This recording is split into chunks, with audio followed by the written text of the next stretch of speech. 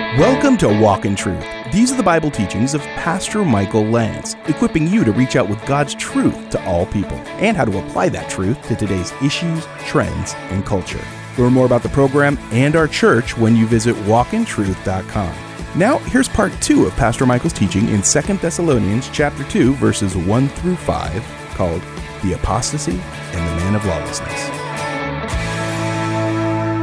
Now, Paul says that's the subject, and the reason for the writing is that you may not be quickly shaken, verse 2, from your composure or be disturbed.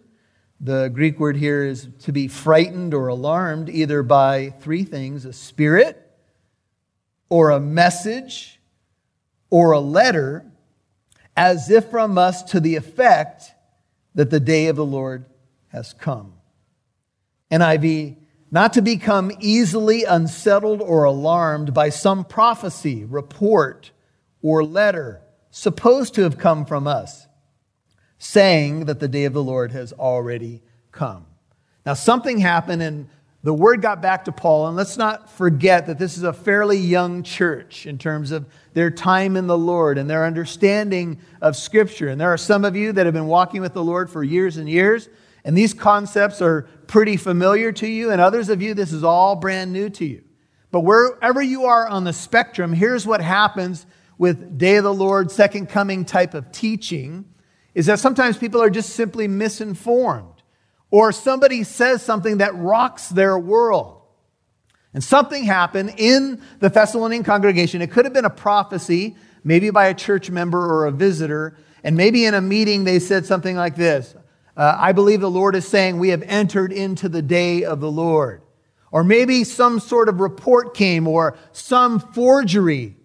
Maybe this early, Bible students, that already there was a concern about forged letters in the name of apostles. We've heard some of this as you study the letters of the New Testament and study manuscript evidence for the Bible. We know there were forgeries, and perhaps even this early, people were trying to write things in Paul's name or in Peter's name and saying, this is from the Lord and this is what's happening. And they were deceiving and unsettling people. This is what false doctrine does, is it unsettles and even shipwrecks people's faith. Sometimes when someone comes out and sets a date and says, this is what's going to happen, and this is when it's going to happen, and people get duped, they become brokenhearted, and there's many people who go out the back door of many movements, disenfranchised, losing hope, because they think, well, if these guys don't know what they're talking about, who can I trust? Who should I listen to? Paul says, I don't want you to be shaken or unsettled or disturbed in any way. And he's going to give us these markers, but let me just give you a verse. This is Ephesians 4:14. It tells us that pastors and teachers should be equipping the body. And in Ephesians 4:14, it says this: as a result, we are no longer to be children, tossed here and there by waves and carried about by every wind of doctrine, by the trickery of men, by craftiness in deceitful scheming. One of the reasons that you need to know your Bible is so that you don't get duped. If you hear a false teacher pontificating, waxing eloquent about some concept, you should compare it to the Bible so that you don't get duped, so that you're not misled, so that you're not misinformed about what the Bible has to say about these subjects. I don't want you to be shaken in mind, New King James, or troubled. That's not where Paul wants us. He doesn't want a bunch of Christians walking around in jumpiness or in worry. We're to have peace. In Mark 13:7, Jesus, talking about the last days, says, do not be frightened. Don't be shaken in mind. Don't be constantly fretting about what you have heard. Someone could come and say they've gotten an inspired utterance from the Lord, or they put it together. And we had a guy, he was part of a family radio ministry. I think he oversaw it. He picked a date. What was it? At least some 5 years ago. And he picked October or September of this year. The Lord's going to return. Wrong again. At what point are we going to learn to stop doing this stuff? Right? To say emphatically and strongly what we do know, and to be careful about what we don't know. And I'll tell you this passage is a tough passage. So this is where you're going to need your thinking caps a little bit, and we're going to take a little bit of Scripture with Scripture and look at the day of the Lord. What are the clear markers that will precede the day of the Lord, or the second coming of Jesus? Here it is, verse 3. Let no one, I don't care who it is, in any way deceive you. Don't be duped. For it will not come, the day of the Lord is the context, unless what comes first? The apostasy. New American Standard, you may have falling away, you may have rebellion. The apostasy comes first. The day of the Lord is not coming until the apostasy comes first. Greek word apostasia, classical meaning of the word in Italian is a pasta dish with tube-shaped pasta and red sauce. And a side of meatballs, a spicy meatball. No, just kidding. That is not what it means. But I thought you might need a little bit of attempt at humor at this point. Now, what is this apostasy? Let me just say to you that for our friends on the pre-tribulation rapture side, and this even goes back to Darby and some of the ones who came up with a school of dispensationalism, that this idea of an apostasy, they saw the word as perhaps a departure in rapture.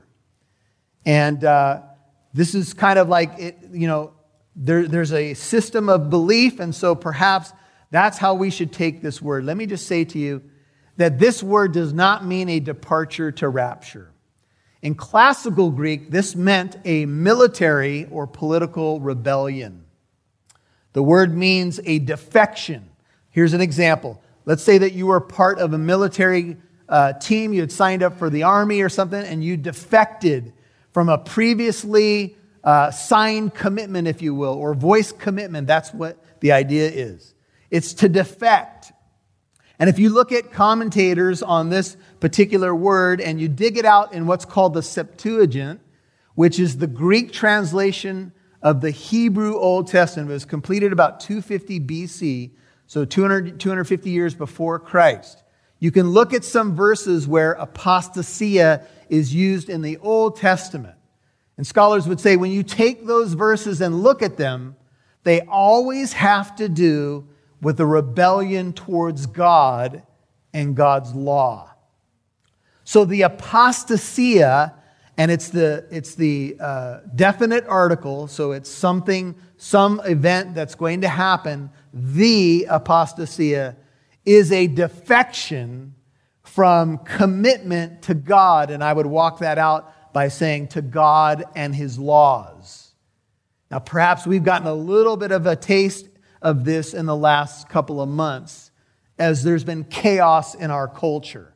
And it even got so bad that they were burning Bibles in Portland or somewhere. And some of us looked at that and we saw that, and we saw some of the chaos on the streets, and it got scary, and it's still scary in some places. A rebellion, a defection. Some people say that the word, part of what you can take from the word is that it's a defection from law or the law of God. And so it's anarchy is the idea. It's a total rebellion. And in the biblical setting here, it has to do with the falling away from God. It is the rebellion. It is the apostasia. If you're interested, the Septuagint has these ideas in Joshua 22:22, 2 Chronicles 29:19, and you could read all of 2 Chronicles 33 to get the idea, but especially, I'm not sure I have the verse here, but anyway, 2 Chronicles 33, a defection from God and His law. Here's a good way to think about it. You read through the Old Testament, you see a king, he rises to the throne, and it says, this king did evil in the sight of the Lord. What does that mean? Well, he encouraged the Asherah and the false places of worship up on the hilltops, and he did not honor the law of God. That was an evil king. A good king would honor God's law. He would smash down the idols in the land. A rebellion against God is ultimately against God, and His law is directly connected to Him. So let me just make it contemporary for a second. Let's take our country. Let's look at God's law and how it's been honored in the last 50, 60 years in America. Let's talk about the redefinition of marriage, the redefinition of gender, the killing of 60 million babies under the banner of "it's my choice." See, it's happened here, folks. And a lot of people who have looked at the recent history have tracked it back to the booting out of God in the schools and prayer being eliminated. And I'll let you wrestle with what you think the origins of some of these things are. But ultimately now we have in many ways no less than spit in God's face. But yet we still want His blessings. We can finish speeches with "God bless America" while we are killing innocent children in the womb. How can that be? See, someone can make a claim with their lips, but your actions are going to define you. And this is a rebellion against God. And it's happened over and over and over again, not just in the United States. It's happened in Israel. It's happened when they had the direct presence of God. They had the law of God written on tablets of stone, and they still broke the law. While Moses is up getting the law, they're down the mountain breaking the law. What is it with us? But we are prone to wander and often prone to rebellion. The only other place in the New Testament where the word apostasia is used is in Acts 21:21. Listen to it. "They have been told about you," Paul's being addressed, "that you are teaching all the Jews who are among the Gentiles to forsake," apostasia, "Moses, telling them not to circumcise their children, nor walk according to the customs." The only other place apostasia is used in the New Testament is in Acts 21:21 for an alleged forsaking of the law of God or the law of Moses. You'll hear more from Pastor Michael in a moment. I'm Rob Newton, Program Director for Walk in Truth with Pastor Michael Lance. I've been working with this ministry for nearly 3 years. I have to tell you, I'm so blessed the Lord has connected me with Pastor Michael and the entire staff at Living Truth Christian Fellowship. I've worked with quite a few ministries, and I'm going to be honest with you, I could be skeptical. Well, if I'm really honest, judgmental right off the bat because of my past experiences working with other ministries. I'd think, okay, they seem kind and loving. Let's see how long this lasts. Anyway, the point I'm making is that Pastor Michael and the entire staff, and I mean the entire staff, are wonderful people. Did you know before we end a staff meeting with prayer, we end it with making a list of people who need or are asking for prayer and pray for them too?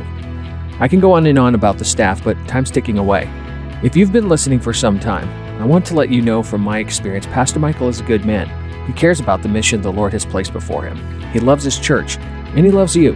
Why else would he speak the truth even when you don't want to hear it? This podcast exists because of him and the Lord's gift to him. We would love to expand this ministry to be on more radio stations, and we need your help to do it. Before we can add a radio station, we need our largest radio station airtime bill to be completely funded by listeners like you. That price per year is $44,500 a year. Now let's get transparent.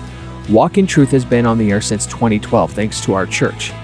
Last year, 16 listeners outside our church collectively gave nearly $1,500.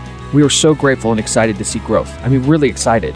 This year, in all its uncertainty, has surprised us and given us so much hope. So far, 191 listeners have collectively given nearly $11,000. It's amazing, right? We would love your help and support to raise the remaining $33,500. Monthly partnership is what we need. Can you commit to giving at least $1 a month? We have a lot of podcast listeners, and if even half commit between $1 and $5, we will make our goal. If everyone thinks, well, others will give that $1 a month, I don't need to, then most won't give. Your monthly partnership is needed. If you're a new listener, please only help by praying for our ministry and its mission to equip people with God's truth. But if you've listened for some time and you're starting to see Walk in Truth as I do, please commit to giving $1 to $5 a month. Or if you're already a monthly partner, upping your gift by $5. Please visit walkintruth.com today to give your tax-deductible donation. That's walkintruth.com. And thank you. We'd love to see who's listening, so please connect with us on Facebook, Twitter, or Instagram. Just do a search for Walk in Truth Show. Now, back to Pastor Michael Lance right here on Walk in Truth. But we are prone to wander and often prone to rebellion. The only other place in the New Testament where the word apostasia is used is in Acts 21:21. Listen to it. They have been told about you, Paul's being addressed, that you are teaching all the Jews who are among the Gentiles to forsake apostasia, Moses, telling them not to circumcise their children, nor walk according to the customs. The only other place apostasy is used in the New Testament is in Acts 21:21 for an alleged forsaking of the law of God or the law of Moses. Now there's a cognate connection, a cognate verb that's very similar. That's the idea of the word cognate to this idea of apostasia. And I'm going to give you 3 verses, and they're going to be familiar to you. Luke 8:13, in the parable of the sower or soils, Jesus says, "And those on the rocky soil are those who, when they hear, receive the word with joy. And these having no firm root, they believe for a while, and in time of temptation they fall away." There's the similar word. 1 Timothy 4:1, once again, the Spirit explicitly says, 1 Timothy 4:1, that in latter times some will fall away from the faith, paying attention to deceitful spirits and doctrines of demons. And then Hebrews 3:12 says, "Take care, brethren, lest there should be any one of you with an evil, unbelieving heart in falling away from the living God." And then verse 13 says, "But encourage one another day after day, as long as it is called still today, lest any one of you become hardened by the deceitfulness of sin." The apostasy is a falling away. It is a defection from God and His law. And it is a sad reality, but this has been the story of humanity. This is when Satan entered into the garden and questioned God's word. Did God really say that you'll die if you eat the fruit? No. He knows that in the day you eat thereof, you will be as gods. You'll become a god. You'll get a cave and your own planet. It'll be wonderful. Oh, really? And the fruit looked good to the eyes. It was able to make one wise. And she took a bite and gave it to her husband. What was he doing? We don't know. But he appeared to be at least in the vicinity there, probably watching football. We don't know for sure. And he took a bite and plunged humanity into really destruction. And you know who was behind that? It was one who is identified as a serpent, who entered into the paradise and deceived our first parents. 2 Corinthians 11, Paul picks up this idea of deception. He says, "I don't want you to be deceived from your faith, as the serpent deceived Eve by his craftiness." Now, I bring this up because what we're leading to is part B of this idea of what will precede the day of the Lord. It will be a defection, an apostasia, and, notice, it's also in verse 3, the man of lawlessness or the man of sin will be revealed. He's called the son of perdition or the son of destruction. You are not going to have the day of the Lord until you have these 2 things. You're going to have a apostasy and a man of sin. Some people have called this apostasy and antichrist, to use 2 A's. I'll let you wrestle with whether you think this is the antichrist here. But it's the apostasy and the man of sin, some versions say, is revealed. Who is this guy? Well, here's what we know about him. He opposes for and exalts himself above every so-called God or object of worship, so that he takes his seat in the temple of God, displaying himself as being God. Now, this is why those who study eschatology have argued that you're not going to have the events of the last days until you have a rebuilt temple in Jerusalem. Because how could this man of lawlessness take a seat in the temple of God if there is no temple of God? Now, some commentators who I would respect have argued that this is not a literal temple. This is this man trying to take leadership in the church or trying to deflect attention to him for worship. For example, in 1 Corinthians 3:16 and 6:19, it talks about the church or the individual believer being the temple of what? Of God or the Holy Spirit.